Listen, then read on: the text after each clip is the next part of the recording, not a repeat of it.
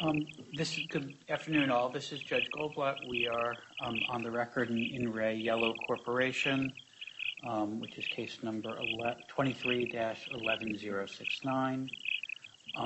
I appreciate, we're proceeding this afternoon by way of Zoom. I appreciate everyone hopping on this Zoom on such short notice. I thought it made sense to gather. I've received the motion to shorten time seeking approval of what's described as the agency agreement, and let me say I very much appreciate the representation along with the motion indicating that it was opposed by the U.S. trustee. I rely heavily on the statements about whether motions to shorten are opposed, and appreciate understanding that we had a dispute. In looking at the motion, just by way of telegraphing my own questions, I understand and am tentatively persuaded by the arguments the debtor makes as to the business reasons why getting this done sooner is good for the estate and good for all other parties in interest. The two things that I don't know the answer to, that I'm interested in hearing from the parties on, and as well as whatever else anyone wants to raise that I should know that I haven't thought of, is first, it's because of the terrific job that the parties have done in not bringing anything to me to be decided. I feel like it just isn't obvious to me from my vantage point whether there's any party who's likely to be opposed to this motion who's being jammed by this relief. Someone, obviously I understand, would be opposed to the substantive motion, for whom this would be prejudicial. And in that respect, the fact that we've got 100 parties on this call perhaps gives me some comfort that if there is someone who is likely to object and needs more time, they'll tell me.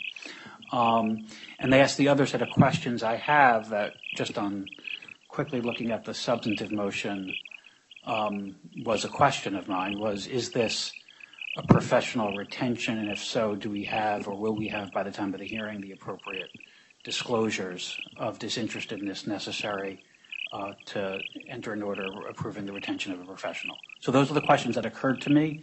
But again, happy to hear from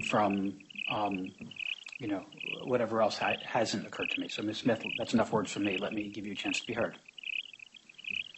Sure. Thank you, Your Honor. Can you hear me okay? I can. Okay, great. For the record, Allison Smith, Person and LS Counsel to the debtors. First off, just wanted to thank Your Honor for those statements, and we do fully acknowledge that this is not the first time in these cases we've asked to be heard on a pretty quick basis or less than full notice, and continue to be very appreciative of the court's accommodations in doing so. And in making these asks, we've always prioritized and so far succeeded in achieving the consensus among our stakeholders that you noted in your intro. So I'm happy to address more substantively, although it sounds like you did have a chance to read our pleadings despite them ran a little bit into the later evening hours last night. But I'm happy to address the two questions you raised with respect to any potential prejudice or parties that may be, to use your phrase, getting jammed. We're not aware of any. We did endeavor to craft the relief that we're seeking to be sure that, to the extent anyone had that concern or had rights, those are properly preserved. We noted in the pleadings with respect to lien holders, other than those pre-petition secured parties, so parties that have to date asserted mechanics liens or the like, those liens will attach to the proceeds and will be dealt with that way.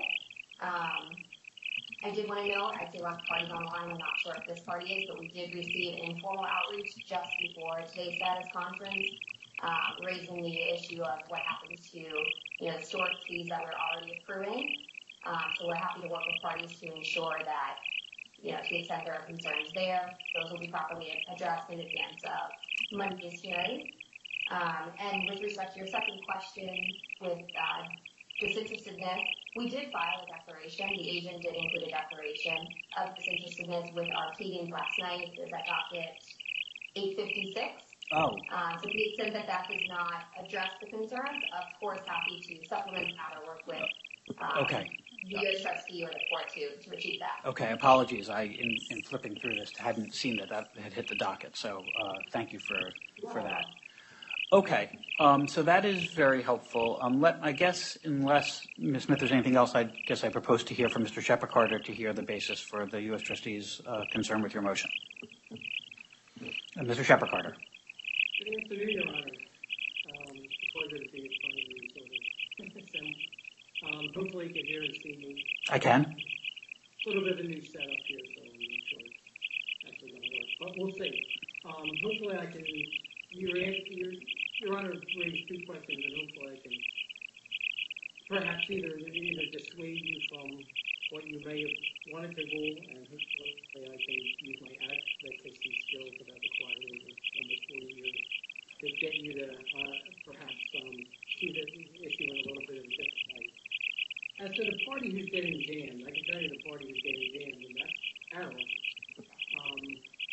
And I'll try to address the points sort of as we go. This is a retention, and I'm going to get to that point in a second. But as it goes, it's a retention application, which is usually the 1421 rule. It's also an agency application, right? So they're going to try to sell the assets. It's not technically a 363 sale, but it's an agency application. So there's the other part. So there's two parts to this. And on top of that, they also filed a motion to seal, which under the local rules gets considered basically at the same time as the other substantive motion. So now there's three motions that our office has to consider within a week, which we usually get. Sometimes we get a week for those other motions, but they're on 14 days, so there'll be a 7-14 hearing.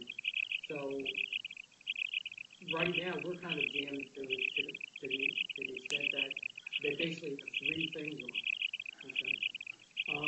I don't see, like I said, I'll try to, and Your Honor, feel free to interrupt me if you have any questions, as I sort of ramble on. No, I'm not shy or terribly polite, so don't worry, Mr. Shepard-Carter.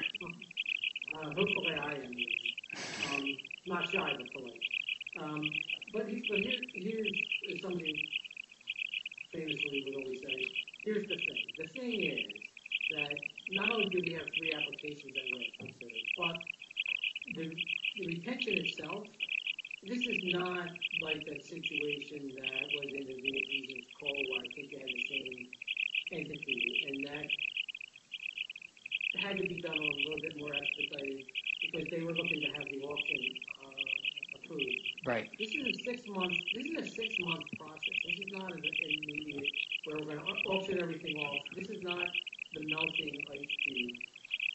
This is the glacier. This is glacial. This is going to go on for 6 months. So it's not necessary that that the retention and the application and the short notice or the sealing as well, because that's a whole other issue, need to be done on 7 days notice. The retention itself, that declaration is woefully deficient. We will be, I know I already have a bevy of questions for the debtors and perhaps counsel for the auctioneer as to different aspects of that retention, what the affiliates, the connections are, to make sure that disclosure is fully made. If you look at it now, looks like they've only served 6 parties in the case, and I know this case is chock full of parties. You have at least 100 on the line here. How many notices of appearance have been filed? I sort of was keeping track of it, but then I kind of lost track because it became too unwieldy, and I just don't have the bandwidth so to be able to do that. So again, I don't see the exigency of why this needs to be done. It doesn't need to be done on such a quick notice because of the fact that the retention is going to it may take more than a week to get all that resolved.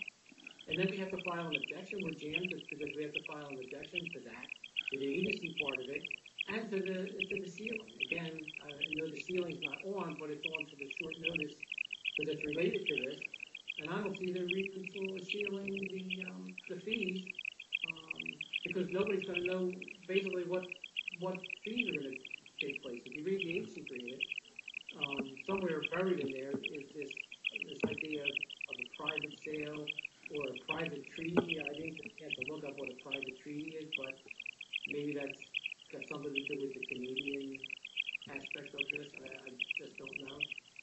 But again, this is kind of going to be done, I don't know what's behind closed doors, but it's going to be kind of done in the shadows with respect to the sale, and then eventually information, I guess, will come out as to what's been sold, but I'm not sure if that's... Okay, and Mr. Shepherd, just to be really clear, Yes. all we're deciding today is process for deciding. So the merits of whether the motion is a good or bad motion, I think I'm going to reserve judgment on. Obviously, to the extent you're saying it's complicated, therefore we need more time, that point is fairly taken today. But I just, there's no need for anyone to preview the merits positions. Right, and I'm not previewing the merits, but the merits go to the short notice because it's going to take us time to get to the merits. Okay. The disclosure is important. I mean, we all know how important disclosure is, how it can jam up a professional or anybody if the disclosure is not made and comes out later on to find out things that probably should have been disclosed that weren't. Okay. And Mr. Shepherd-Carter, on the timing issue, as I understood the debtor's position, you're right that it's a 6-month process, but as I understand what they've explained is that this won't start until the order is entered, and the process essentially is going to run past the rejection of the leases so that essentially every incremental day that it takes, that sure they'll work harder if they get it done in less than 6 months, they will, but it looks like it won't get done before the debtor ends up having to sort of pay, sort of incremental rent for the space. So what's your response to that point? Well, I mean, other than that, that's life. I'm not sure how it all goes in timing. Like if this was heard, and I'm not asking for you to figure out this accountant situation, but if this was heard like on the 30th, that gave us 14 days to get to the 30th, and then it was heard on the 30th, I know that's kind of getting Your Honor up. No, I'm happy to read fast. That could, one, it would facilitate a resolution, because we're not, like if I'm jammed up on a 7-day... I understand. My thing might just be to file an objection and deal with it. I understand that. Right, if I'm 14 days, I can reach out to counsel, which I would do, they know that I would do. Okay, so you're saying if you had 7 more days, you'd be better off? Oh, yeah. Okay, I'm not here primarily to mediate this timing dispute, but understanding the bid and ask is helpful. Okay, anything further, Mr. Shepherd-Carter? All right, let me just see. I just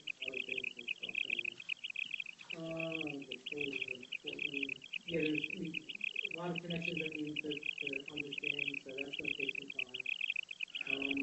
Again, the fees, we're going to want to understand. I don't even think we got a copy of the unredacted yet, which we're supposed to get. So that could be in my email box, I'm not sure. And like I said, there's like 3 things. So I think I covered everything Okay. that I wanted to. I appreciate your honesty. Okay. Ms. Smith, let me let you respond, and I'll hear from Mr. Brown. Sure, thank you, Your Honor. I won't reiterate the timing issue. It sounds like Your Honor fully understands it.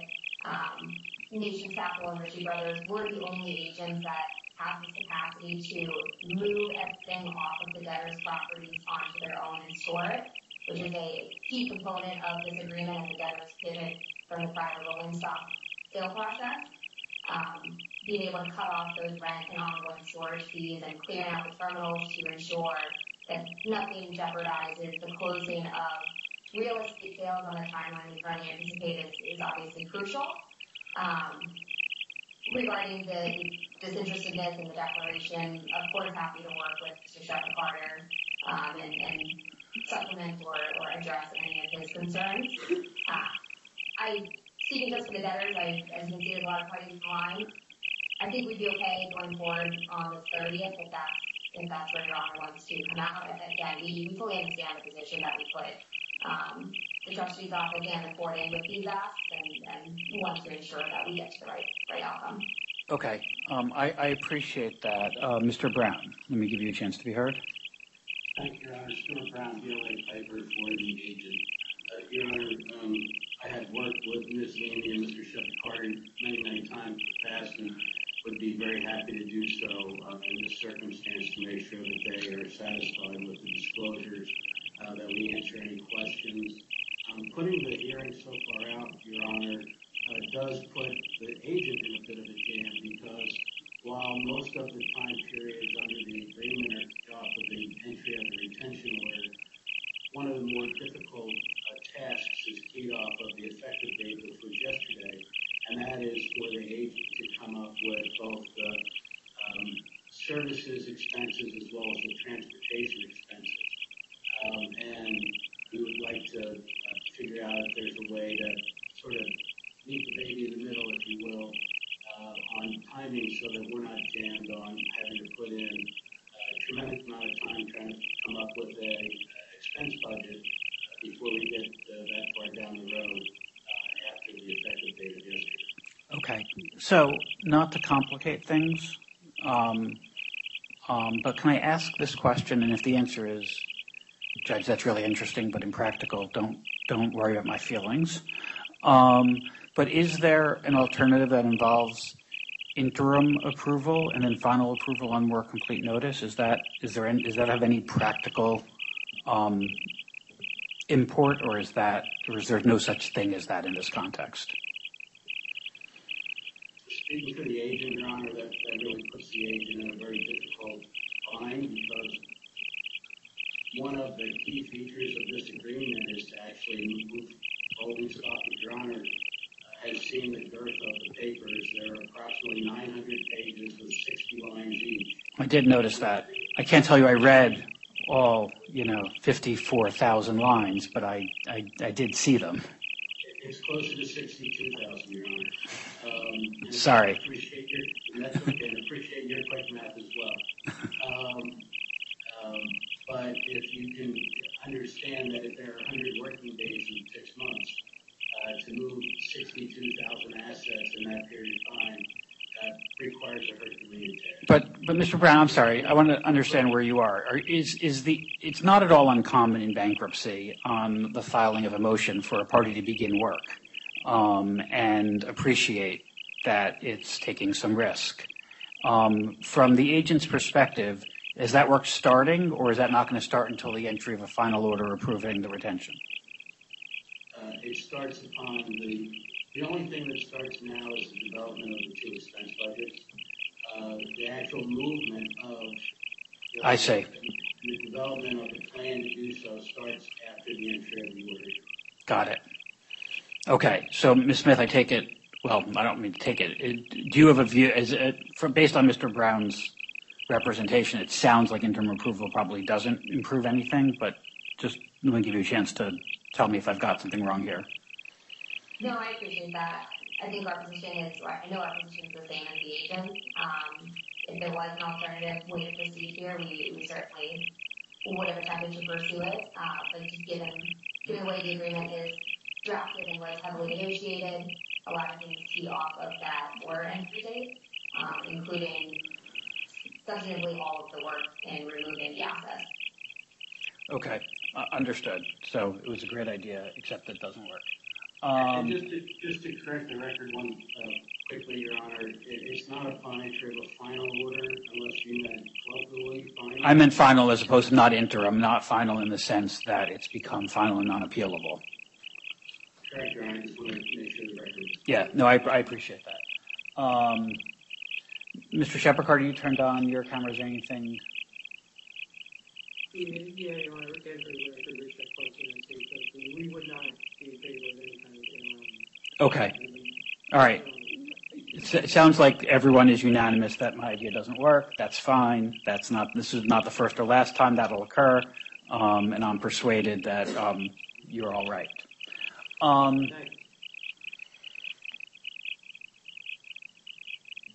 In terms of dates,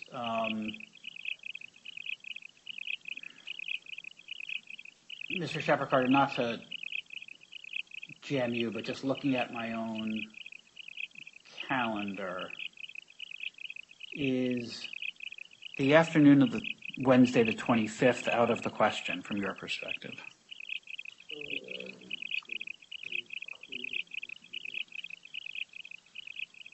May Yeah, I'm happy. No ceremony. I'm happy to, if you need, any of your colleagues to chime in.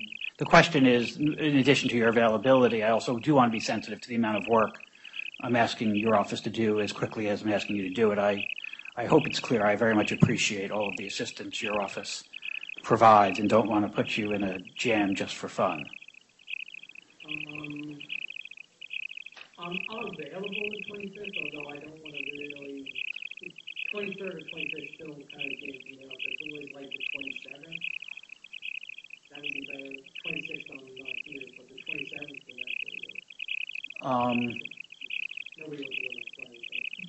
No, I understand.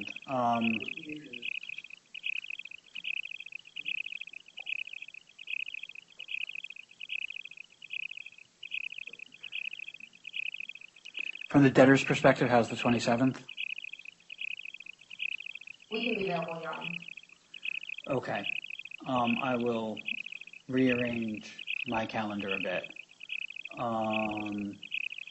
And what if we did this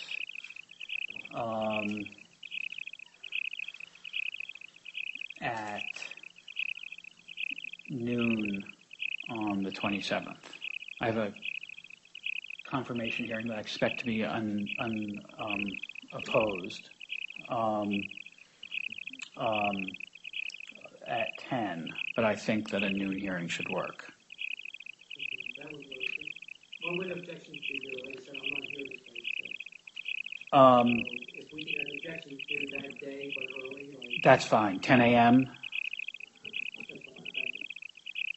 on the 27th, and I'll read fast during an unopposed hearing.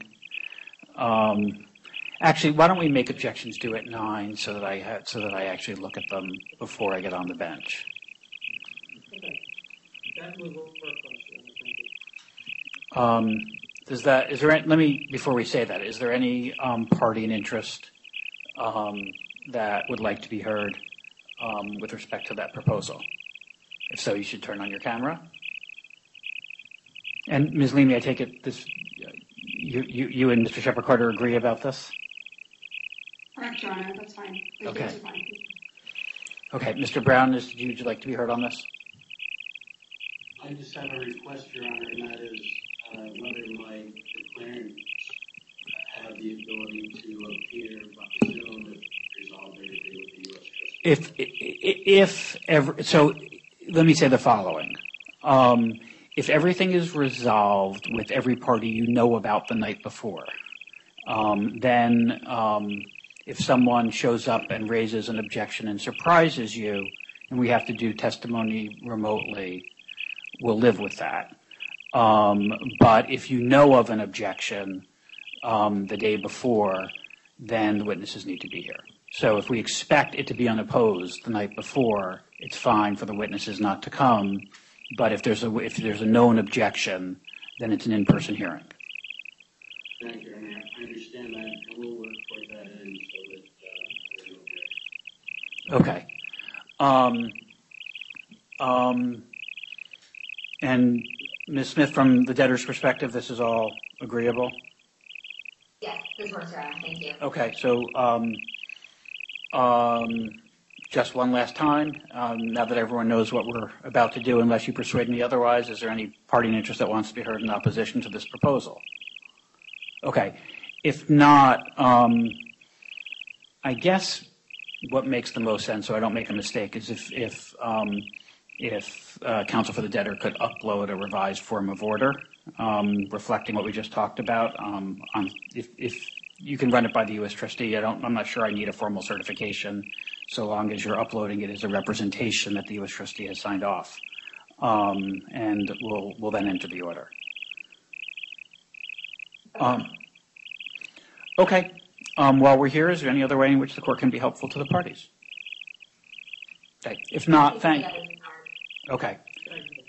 Okay. Thanks to everyone, and with that, we are adjourned. Thank you.